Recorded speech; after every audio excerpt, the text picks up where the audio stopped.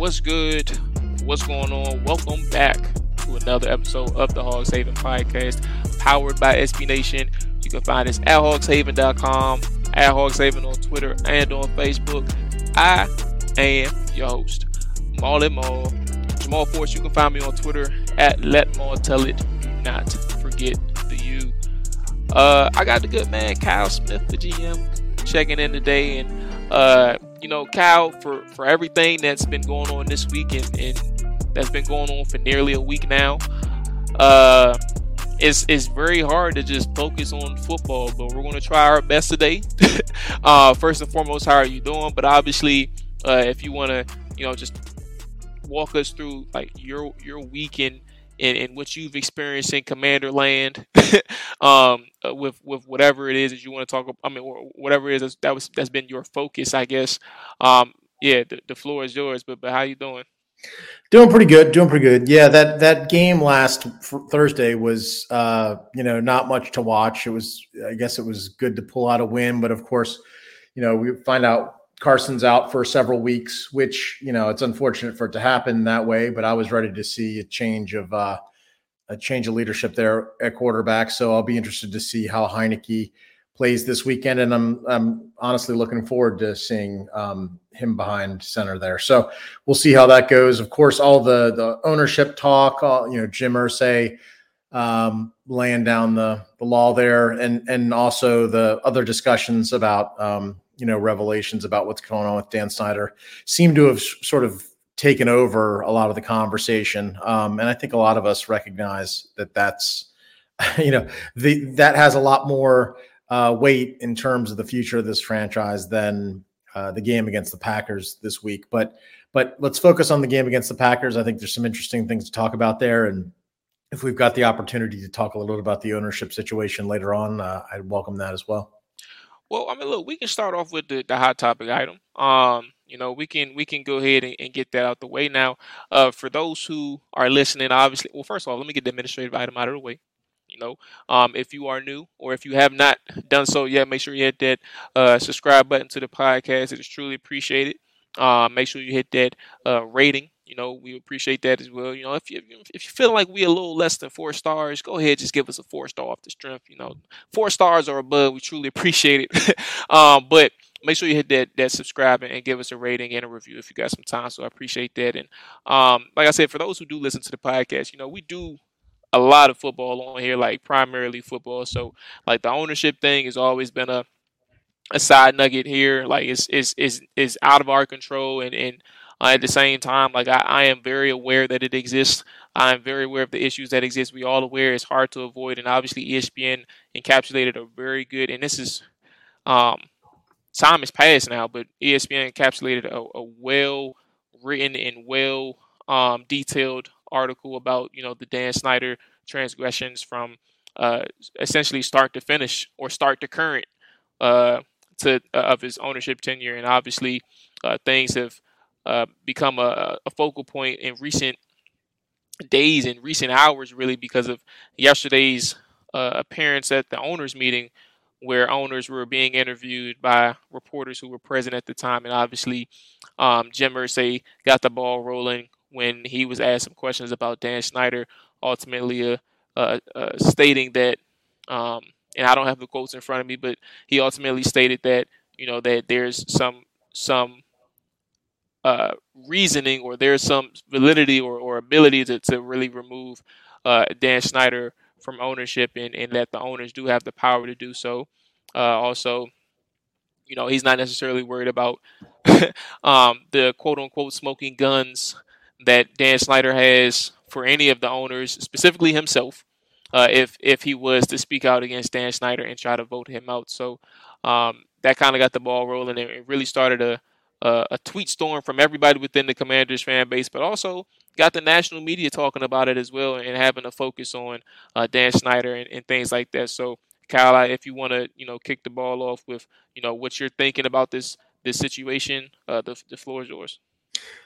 Well, I think the main thing is I can't remember the last time an NFL owner ever came out in favor of unseating another NFL owner. I mean, in any pro sport, frankly, at least American pro sport, I can't remember that happening. So that seems like a big deal. And I think, the ESPN report, which was like a 10,000 word article,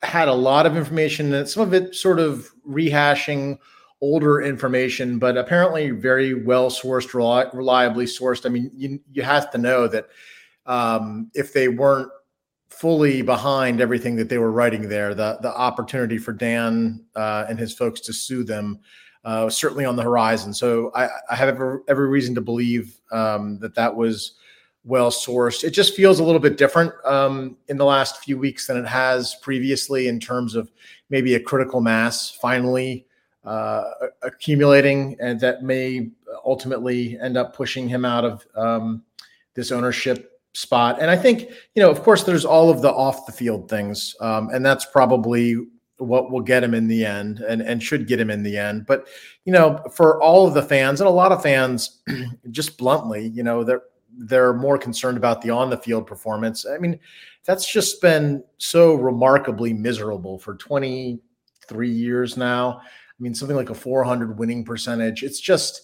by any measure, doesn't seem to be a good guy, doesn't seem to be a good owner, medals and all these kinds of things. And so I just think, for so many of us Washington fans, we're kind of on our last legs. I mean, I'm not sure how much longer a lot of folks can hold on. It's just this, following this franchise, hoping it's going to turn it around it's like an exercise in masochism almost at this point. And I think this is the first glimmer of hope a lot of us have seen in a long time. And I certainly hope it ends up panning out. We'll see what happens, I guess. Well, I mean, to your point in that, the fan base, you don't know how much essentially they can really take anymore. And, I mean, Kyle, like that's been showing its face over the past really like nearly a decade. Like they've been showing they can't really take anymore. Like I was on a Bears podcast last Thursday pregame for the show, and they were asking about the Dan Snyder stuff and the fan base stuff.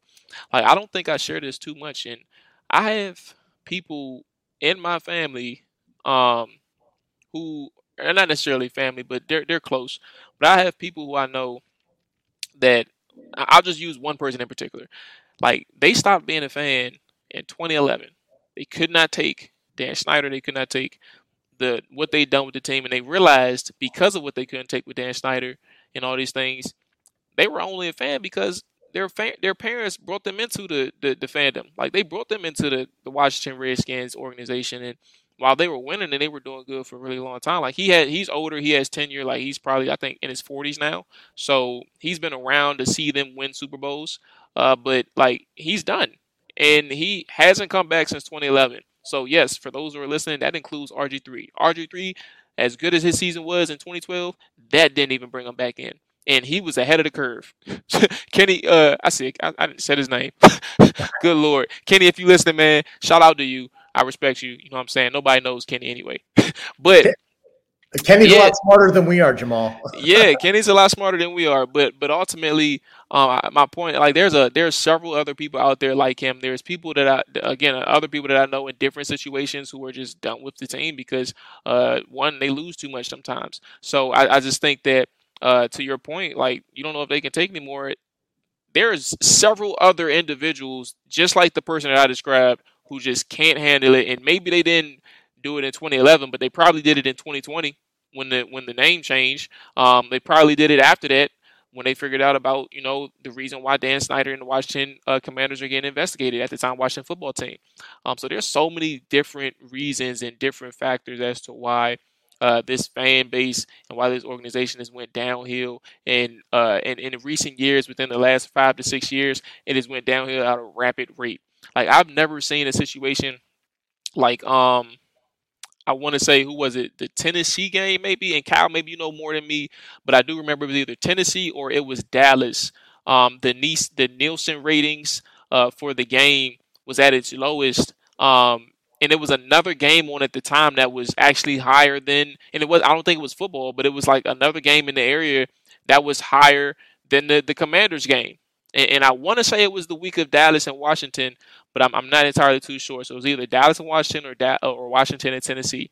And the fact that the comparison for the other game, like hearing that it toppled the Commanders' viewership, is a, I mean, like there's no more, it can't get any more obvious than what is going on right now in front of us. And when we talk about Dan Snyder and what he's done with the organization, and obviously how that transfers back to, Jim Irsay and the other owners as well, we understand that like money is a big deal to owners. Like money is such a big deal that like we can say we can say a blanket statement like that and still don't even know like the full details to like the inner workings of how to be an owner and how to make that type of money that they're making off of these things. And that's kind of where Dan Snyder is really in a rock and a hard place because nobody has faith in you locally from political standpoints and from getting deals done. Nobody has faith in you. Nobody trusts you.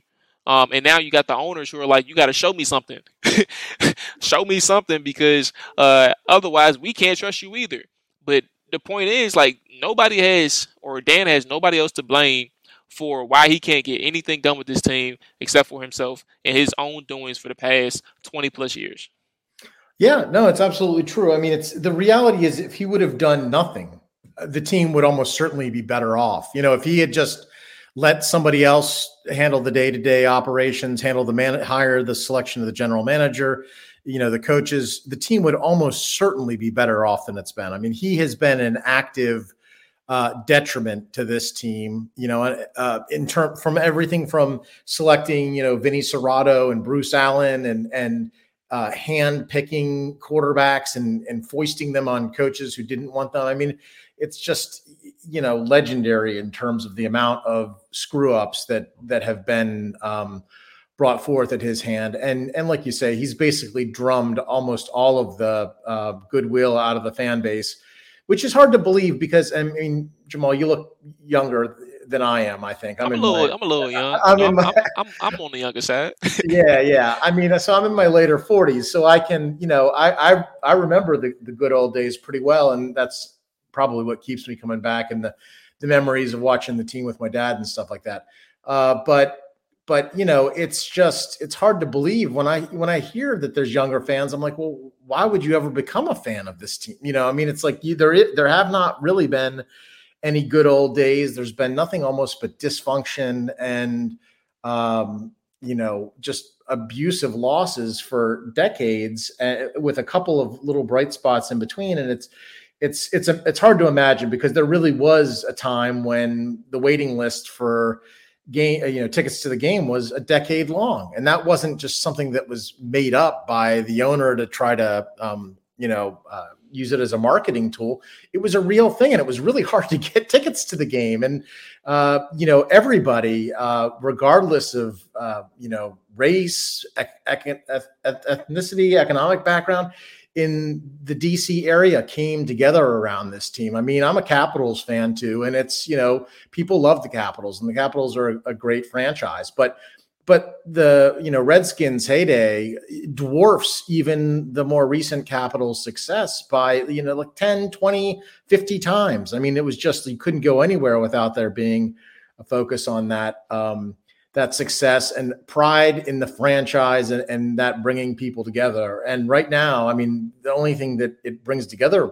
people around is a unified hatred of Dan Snyder. I mean, that's exhausting, and I think a lot of folks, like you mentioned about your friend, have walked away, rightfully so, for their own mental health. And the rest of us who remain, really, we just want to be, let go from this, the shackles to Dan Snyder and be able to enjoy our Sundays again. And, I don't think we need a Super Bowl winner here anytime soon. We just want a team that's fun to watch, that's well run, that's something that we can be proud of, as opposed to always being something that we, have to hide, behind closed doors and just be ashamed of, whether it be the off the field stuff or the on the field performance. There's nothing really to be proud of with this team, and that's a tough situation to be in as a fan. I mean, you know it well. Yeah. And for what it's worth, Dan Snyder sent a letter out a couple of days ago to defend himself against the ESPN article. And I have one comment that I want to. There's several things wrong with the article. The main thing is that, like, I'll put it this way. He said that he essentially didn't have an opportunity to, correct the many falsehoods in ESPN's article before its publication. Kyle, I'll give you some insight on my day job, and as well as, I'm pretty sure everybody else will understand things too. I'm an auditor for the federal government, and before we put out any reports, this is the same way any other big business will work. This is the federal government of the United States. Anytime you are doing your audit work and you have to verify things, whether it's like numbers or statements or criteria from the United States Code and anything, it's all vetted. Like, it's vetted through your team, it's vetted through your manager, your manager's manager, your manager's manager's manager, and the legal team. Because you don't want to make sure you are caught liable for anything. You don't want to make sure that when you present this to the auditee that you are wrong in your facts. You want to make sure that all your I's are dotted and your T's are crossed. And then once you are good on your side, you present the opportunity to the other side and say, do you have any comments or responses to this before we get ready to put this to the public? So for Dan Snyder to say that, that's one of the more obvious things that you can really say, all right, man, like, there's no way that ESPN did not give you an opportunity to respond to this. That's the first thing. The second thing is, one of his last statements, he said, while we are all fierce competitors on the field, we are part of this organization because we love football, our teams, and our fans. Again, this is a letter to the owners. Kyle, I have one more story, and if you want to follow up, you can do that, and we can move forward to the football side. But I have one more story. Now, I'm going to butcher the exact details of the story, but you will understand that there are several other people out here. Like, there's a lot of people who think about the grandma that got sued. When people talk about, his love for the fans. Well, I have another personal story, and I thought about putting this on Twitter at one point, but I thought, nah, let me go ahead and put it on whatever platform that I have, and whoever listens to us, whoever listens to me will hear from my mouth and not on Twitter, a situation like this. And what happened was, I have a friend, another friend, not Kenny, who had season tickets. And he wrote a letter to Dan Snyder at one point, and he was complaining either about the product on the field or about something that was going on in the stands. And he was very demonstrative in his letter, but it wasn't disrespectful. It was fair criticism. Dan Snyder said, we're going to give you better seats, gave him new seats. And Kyle, when he pulled up to the game, his new season tickets, his new seats was behind a cement barricade where he couldn't see the field. Classic. I've never even shared that to anybody outside of, like, this is my first time talking about it. Like, I've known this person since high school, and I didn't know about the story in high school, but I've known about it for some time now. Dan Snyder doesn't play. Like, he really is a petty person, and for all the stories that people know, there's some stories that people don't know, and this is one of them. Like, he is definitely a petty individual, and whatever was in that letter stung him so much that he said, you know what, I'll go ahead and upgrade your tickets, but guess what? Good luck seeing the game from now on. Like, it's incredible some of the things that he does, man. Yeah, well, I've got a story. I shared it online earlier in the week. It sort of verges on rumor. It's a little bit 1 degree separated from what you've described. But so my wife, she watches football if I force her to watch football, but she really only knows, about football in terms of things that I'm talking about or whatnot. And maybe, I don't know, it was a couple of years ago, actually. She she had some friends or acquaintances who were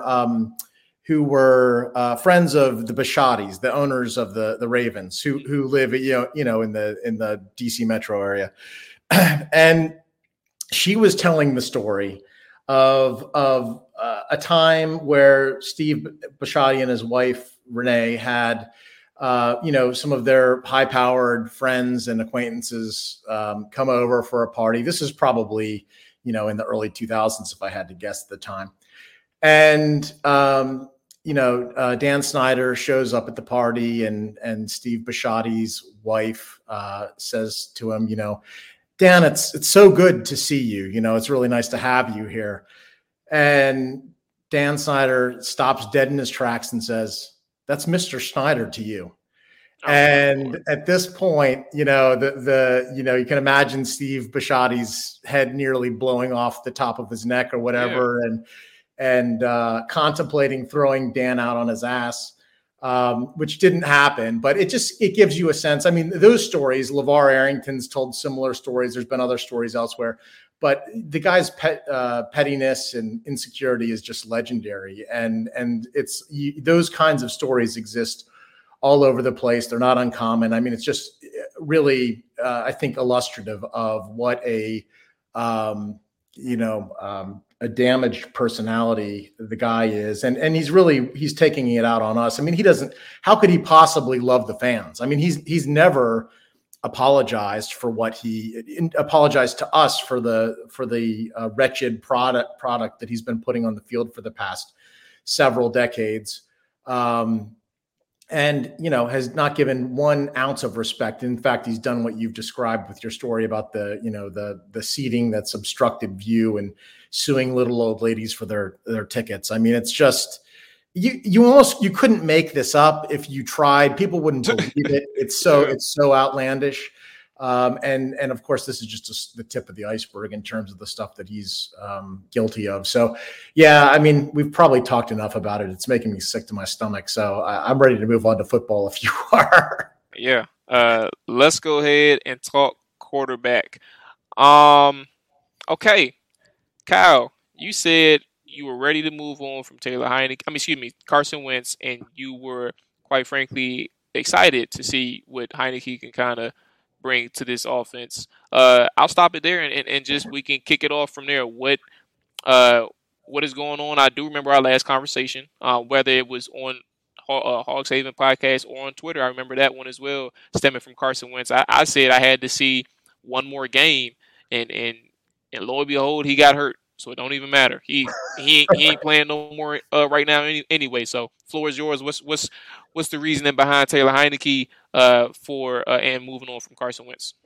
Well, there were a couple of things. So I think we spoke 2 weeks ago. So that was after the Eagles game. Yep. And at that point, I was done.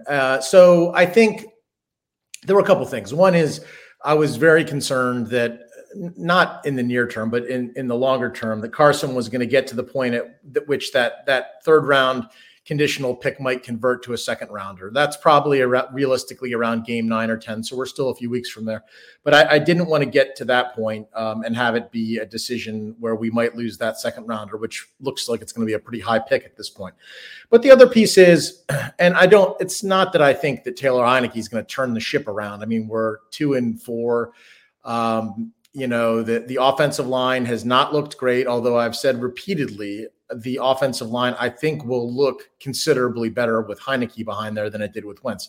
That's not to say that all the problems were on Carson, but I think he was not helping the offensive line out in a lot of ways. But the other thing, I guess, is the offensive line, does seem to be tightening up a little bit, which makes sense with Tyler Larson back. And, I think Cornelius Lucas, he played well this past game. I know you've done a much deeper film dive than I certainly have in terms of looking at the all 22s and that sort of thing. So I'm really interested to get your take on how you think the offensive line has performed. But in any case, I think that Heinicke, he's more mobile there behind the line. He's got the ability to get on the move.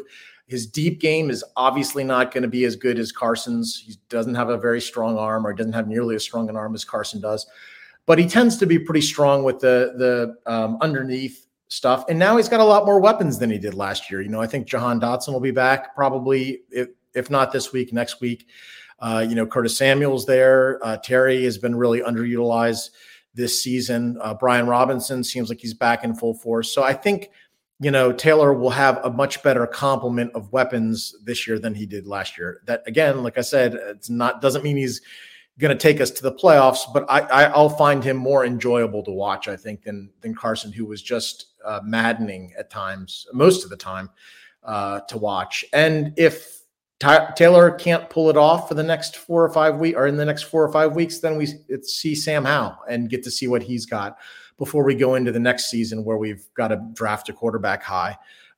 So I was just ready to be done with Carson more than anything else. I do enjoy watching Taylor play, even with his shortcomings, and I've detailed those, in the past as well, and I'm well aware of them. But he's a fun guy to watch. He you can tell he really wants to win. He's got a lot of enthusiasm for the game, and I have a feeling, this game against the Packers is actually going to be competitive. I wouldn't be surprised if Washington wins this game, especially given how bad the Packers offensive line looked last week. I mean, they were atrocious. And so I don't know. I'm not incredibly hopeful, but I am, I'm more interested in seeing Heineke back there than I was in seeing any more Wentz. So I'm curious to get your thoughts and how you think it's going to play out. Yeah, I'm gonna reverse it and go from bottom to the top. So I'll start with Sam Howell, and I think the more conversations, and I agree with you in the sense of like giving Taylor Heineke that up to 6 week stretch, assuming that, let's say the maximum injury for Carson, the timetable is 6 weeks. That's all Taylor Heineke. You got a 6 week window, but if the season is lost at that point, I'm all for Sam Howell. I think as 2 days have rolled on, and this is for everybody that's listening, not necessarily at you, Cal, because you haven't really even like had these conversations, I don't think. But the conversations that I've entertained about starting Sam Howell over Taylor Heineke at this point I have realized all of those conversations have been so elementary, and it's very frustrating because I knew it in the moment, but like realistically, if your back is against the wall and you're a head coach, for those everybody put yourself in the shoes of a head coach. Your back is against the wall as a head coach. You know that your team is struggling. You're 2-4. You got an ugly win on the road against Chicago. Your starting quarterback, who you thought, based on the analytics and research that you've done, was a really good quarterback for your offense. Albeit he wasn't your first choice, he was one of your top 3 choices or top 4 choices that you can live with. You realize that he ain't panning out. You realize that he was also a person who is struggling, and in terms of picking up your offense, reading, making the right reads, the right pre-snap reads, understanding those coverages, and knowing where to go with the ball. Like, you're realizing that he's struggling. He's taking a lot of hits as well. The offensive line isn't protecting him, and your offense overall has regressed tremendously since that first game. I need to figure out what I need to do with this team. And am I going to put in a rookie who doesn't have any status in this locker room, who doesn't have any reputation for being a gamer, who's going to put his heart out on the line, who's going to give everything he got for this offense, who a person who's known this offense for X amount of years?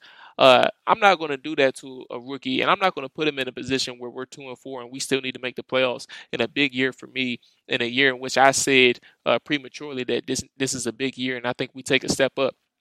I need to go with somebody I trust. So, there should be no conversation about Sam Howell right now, realistically. And also, I've seen him in practice for X amount of weeks, X amount of months. I know where Sam Howell is. And compared to Taylor Heineke, I don't think he's there yet. So, there shouldn't be no conversation with Sam Howell. There should have never been no conversation with Sam Howell. And I don't care what any other quarterback in this NFL has been doing. It's impossible to compare the situations because they are not always the same. So Taylor Heineke, I understand exactly everything that you're saying. I think the biggest thing, outside of the intangibles, right, is the fact that he does have a better support system around him. He has a J.D. McKissick who wasn't around for bits and parts of his season last year. Obviously, Antonio Gibson been around, but now you have Brian Robinson, person who can stabilize that rushing game. Even though in that 4 game win streak they were really doing a good job rushing the football with Antonio Gibson, but now you have a good trio in your backfield, and now you have Jahan Dotson to pair with Curtis Samuel and Terry McLaurin, and obviously you didn't even have Curtis Samuel last year in your 17 games. Obviously he played 5 games, but it was probably less than 20 snaps if I'm not mistaken, altogether in those 5 games. So now you got your weapons back. They're healthy. Now you have a Cole Turner who is an individual who's actually, in my opinion, is better than Logan Thomas. And I think that he's better than Logan Thomas simply off of athleticism. Like Logan Thomas just doesn't have that right now. He doesn't have the quickness that Cole Turner has. He doesn't have the ability. Cole Turner ain't that fast, but he can get to the second level pretty quickly. And he's making plays at the catch point in terms of like his leaping ability. 6'6" receiver, jumping up, and he's like 7'2" or 7. I ain't gonna exaggerate, but he's like 7 feet in the air. Like that's how big his catch radius is. So like you have so many uh, other weapons that you didn't have last year. Like you're dealing with De'Ami Brown and Cam Sims, and everybody knows I love Cam Sims, right? But I never considered him a number two. I considered him a solid 4. And he was your number 2 last year. And even still, he didn't get that burn. It was really DeAndre Carter and uh, uh, um, who was the other guy? It was another guy that I'm blanking on right now. But either way, my Oh, point is the Humphreys, Adam Humphreys. Humphreys. Yes, Adam Humphreys. So like there's your 2021 receiving core. You are Yeah. tremendously better in 2022. You have better options. And I think the thing is that's going to help Terry. Excuse me, not Terry, but actually, yeah, because that's where I was going to go. The things that's going to help Terry, but as well as Taylor Heineke, is knowing that he's not a person who's really going to threaten a defense vertically, like on that third level. He's not going to do that. And while he has the ability to take like 3 or 4 shots a game. He's not a person who's going to look to push the ball down the field, and that means you're going to have to find a way to get the ball into Terry's hands quicker. You're going to have to scheme that up. You're gonna have to find a way to, and I think Jahan Dotson is probably going to be the best option for Taylor Heineke because he's going to be your option man. He's going to be the one who can work the choice routes. He's going to be the one who can really do 3 different or have 3 different options within one route call or one play call, and you have to find a way to utilize that. So I think that there's several different options from a playmaking standpoint and schematic standpoint that you can really use with a guy like Jahan in pairing with with Taylor Heineke. So altogether, it's a very interesting ordeal. Granted, those are all the positives. The negatives are defenses know that he can't really challenge you deep, so they're going to sit on everything short. They're going to force him to make plays with his arm. And can he do it? Who knows? Can Scott Turner scheme around that? I doubt it. um, but like there are going to be ways where the defenses know that Taylor Heineke is limited and they're going to challenge him. He's playing a team right now in the Green Bay Packers, his very first game as a starter this year that he played last year. Like they know him. And it's the same coordinator, it's the same coaching staff. They know him. So it's not going to be too hard for them to game plan for a guy that they are familiar with from last year. Um, so yeah, it's an interesting ordeal. And lastly, Carson Wentz. I'll be quick with him because I kind of touched on it from the coaching standpoint. Yeah, it's been a disaster. It's been a disaster of a trade, and I don't think people understand that because like the stats would suggest them to say otherwise, and obviously the offensive line, the sacks that he's accrued over the 6 games would tell other people that it hasn't been a disaster and it's really not his fault. And while we're not necessarily looking at a blame game here to point the finger at one person, I think that ultimately when you see his limitations and you compare it to like his strengths and you do a pro con thing, I don't think his strengths outweigh the negatives that comes with a Carson Wentz. And who knows, man? Like the film just really doesn't lie. It's a mixture of Scott Turner. It's a mixture of Carson Wentz really trying to, you know, really get this offense moving. There's several things like that first half, Kyle, against the Chicago Bears. Obviously, he got hurt later in the game, but or towards the end of the first half, like the amount of missed opportunities they had in one half was egregious. And like that stemmed from play calling and Carson Wentz. I really couldn't believe it. Yeah, I mean, I feel like this season. I mean, we'll see what happens for the rest of the season, but I think this season probably puts the nail in both Carson's career as a starter and quite possibly Scott Turner's any future career he might have as a coordinator. I mean, he really just has not redeemed himself well at all, and I think there's been a number of factors that account for it, but the play calling has been terrible. The recognition has been terrible. The offensive line has certainly had its ups and downs as well. And so what they've scored something like 11 points on average for the past 3 games. I mean, it's pathetic.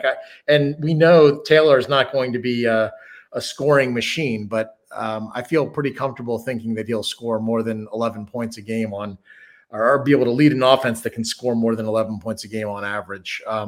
We'll see what happens. The offense has just been overall a complete, real letdown this season. And, to flip the side, I gave Jack Del Rio a lot of heat. A lot of people did those first couple games.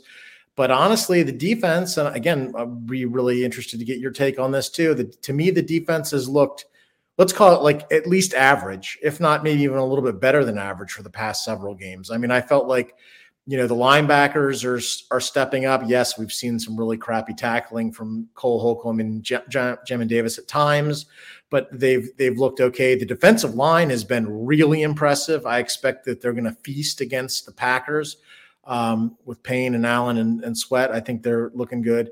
And the secondary, they're still working through some of the bugs, but Cam Curl, I think, is like the top rated safety, in the league per PFF. And Ben St. Juste has looked solid on the outside at times. I mean, that play made at the end of the game certainly was an impressive one.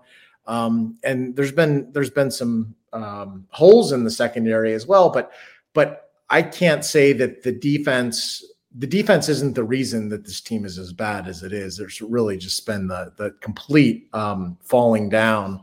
And that's a polite way of putting it on the offense. It's just been really miserable. And I'm hoping maybe Heinicke can provide a bit of a spark there. But you're right. I mean, the playbook certainly gets smaller with him in there, and defenses can, tighten down. But I think maybe it leads this team to run a little bit more than it has been, which is probably Oh a my good thing. God, they need to. Like they really need to. Yeah, and I'm kind of like the last person to say that because I've always been really kind of annoyed by the established the running game approach, the Bill Callahan days and those kinds of things. But I think it needs to be an element of this offense's game, especially when the quarterbacks have been so limited. And frankly, Gibson has looked very solid when he's been given the ball this year. He hasn't had any of the fumbling problems, knock on wood. Robinson, he's obviously still knocking the rust off, but I think he's going to be pretty close to what we expected him to be. And I think, again, this offense should run more. And, I've been saying it for the past few weeks. Let's focus on getting first downs as opposed to touchdowns. And then I think things will take care of themselves.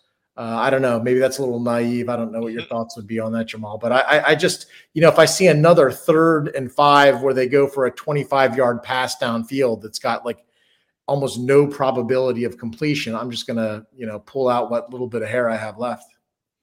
Yeah, I'm gonna lose it too. It's kind of ridiculous how their strategy is on 3rd down. But I think what's going to change, I think it's going to be a give and take because, like one of the ways to beat Carson Wentz was like pressuring him, especially on 3rd downs, pressuring him, sending like the demand pressures, and knowing that he's really not going to use his legs to get out of the pocket. That's a detriment. But it'll be interesting to see how teams prepare for Taylor Heinicke on 3rd downs. I'm not saying it's going to change drastically, but it'll be interesting because they're 2 different players. Taylor Heinicke, he can look for that one little crease and he can take off. Like you couldn't do that with Carson Wentz. So it'll be interesting to see how they kind of play that. In terms of the defense, I would say like for the last couple weeks, I've been in and out in terms of being able to watch the defense, specifically Titans, specifically Dallas. Simply because of work. It's hard. It was hard, but I had a good amount of time to look at the Chicago game, and I think uh, the film session ended up being more about Justin Fields. Like the missed opportunities that he had against this defense was incredible. Um, and like he missed a lot of throwing windows. He turned down a lot of throwing windows. He had some reads that he just didn't see. Um, and but overall, from a scheme standpoint, like the play action was very effective against the Commanders. Um, Cole Holcomb, Jamin Davis, they had their issues in play action pass. And then you have the defense. While I think the run game was actually okay, look, when you had 7 carries for 75 yards for Khalil Herbert, his biggest one was like a 64-yarder. So you can do the math with that with the rest of the 6 carries. Your main back had 15 carries for 67 yards. So from an overall standpoint, like outside of 2 missed tackles and over pursuing the ball carrier on that big run from Herbert, you're doing really good with the running backs on designed run calls.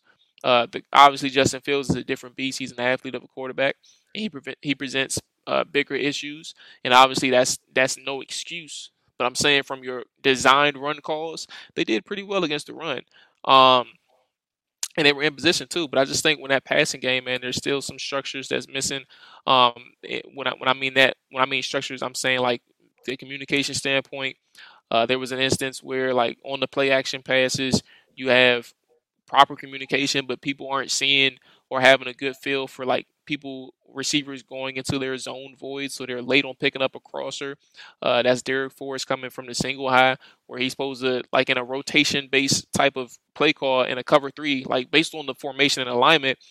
They have Kendall Fuller, uh, Derek Forrest, and Bobby McCain, I believe, they're all like changing their assignments based on where the routes are going. So from Derek Forrest, he's a single high guy. He's now rotating to the flats on the field side. So he's supposed to be there, and he's late getting there. And the guy who's running that crosser on the play action is wide open for an easy gain of like 19, 20 yards. And Justin Fields does hit him. But overall, like I just think that, and I can go on for days, and I'm trying to limit that. But like Kendall Fuller has had his issues. The touchdown that he gave up in when the defense had 12 men on the field, period, is a problem. But the touchdown that he gave up, he was just simply smoked, Kyle. Like he stood no chance in a simple foot race. And the guy ate his cushion. Justin Fields saw that he had a step on him, threw a bomb, threw a perfect pass. All this guy had to do is go get it. Kendall Fuller looked like he had 10-pound weights on his ankles. He was struggling.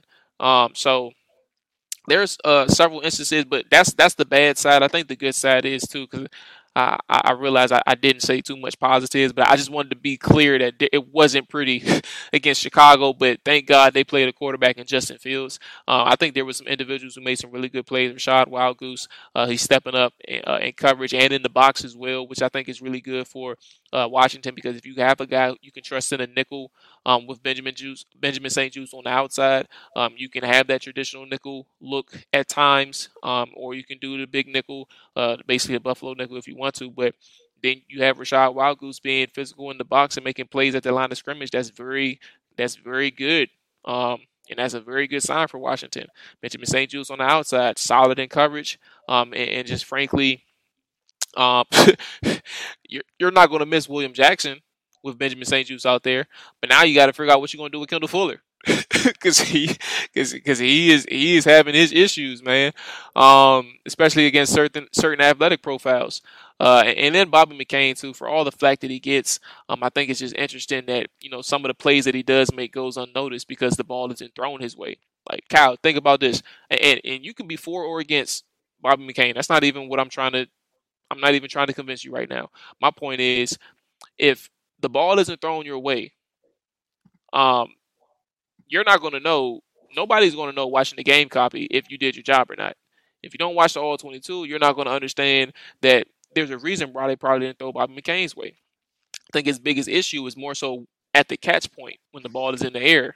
Like that's his biggest problem. It's not the coverage part. It's about the fact that he has to make a play on the football. That's where his struggles come in. And obviously that's coverage standpoint. Tackling is one thing. He hasn't always been a great tackler. But coverage standpoint, he's been a solid coverage guy. It's more so about what happens when the ball is in the air. And that's where you have to be like, okay, can you become a better player, a more competitive player when the ball is in the air? That's where he struggles. So yeah, there's a ton of things, man. And yeah, I've been talking for a minute, but that's really where I'm at with the defense after that Chicago game. Yeah, yeah, and I mean, again, the the three penalty, or excuse me, the two penalties, and then the 10 men on the field. That's I'd like for you to explain to me how that happens. To have like the two instances of getting caught with 12 men on the field, and then one of not having enough men on the field. It's just like that's so undisciplined, so bush league. I mean, maybe one of those penalties happens in a game every once in a while, but to have that happen three times, I just felt like, what on earth is going on? And I mean, is that on the defensive coordinator? Is that on the players? Like, who would you say? I mean, to be honest with you, I wouldn't know. I did hear Logan Paulson earlier today, to give him credit, because he helped me see it. No, it was Brian Mitchell. That's what it was. I knew Logan Paulson. Brian Mitchell on the radio.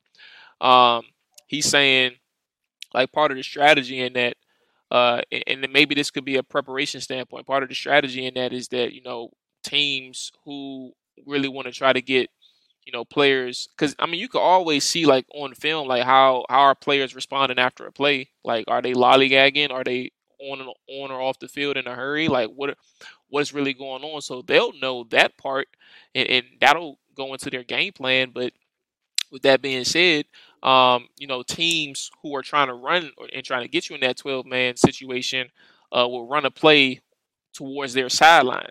And what that will do is force the defender to have a long jog or a long sprint to the opposite side, to their sideline, which creates conflict in terms of, like, trying to get the personnel together, trying to get the right people in and out. So ultimately, that's kind of how teams can play it, is like run a play towards their sideline, towards their own sideline, and then force the defenders to run the 30 yards off the field, and get the substitutions in right. And I don't know exactly how it happened against Washington, but I can imagine, like, based on that explanation, it's probably how Chicago tried to play it. So it's really about a preparation standpoint and having your players be disciplined. Yeah, definitely not a good sign of discipline, which is just, again, seems to be a hallmark of a team that where Rivera was, put discipline at the top of his list. Just not a good look. It is not, man. It is not. Kyle, as always, I appreciate you hopping on the Wednesdays shows. Anything and everything that you got going on, I want to give you the floor. I don't think I've done that yet, and I should have been doing that. But let the people know where they can find you, and obviously we know your work is on Hog Saving with me as well, and obviously Damien, who's in on the post game shows. But anything else you want the people to know that you got going on, the floor is yours. No, that's good. Yeah, you can find me at Hogshaven in the comments section. Put out a couple articles a week. Write the 5 questions articles with the opposing teams, as well as other thoughts that come across my mind. Also on Twitter at Smith for the number 4 GM. If you want to get my random ramblings on the football team and other kinds of things. So appreciate the opportunity to talk with you, Jamal. Always enjoy your insights, and looking forward to seeing Taylor Heinicke give it his all this weekend. We'll see how that works out. Yeah, we're going to see real soon, man. We got 6 game sample size, just like we had with Wentz. So we're going to see real soon, big dog. Yep. All right, man. You take care. Enjoy your evening. Yes.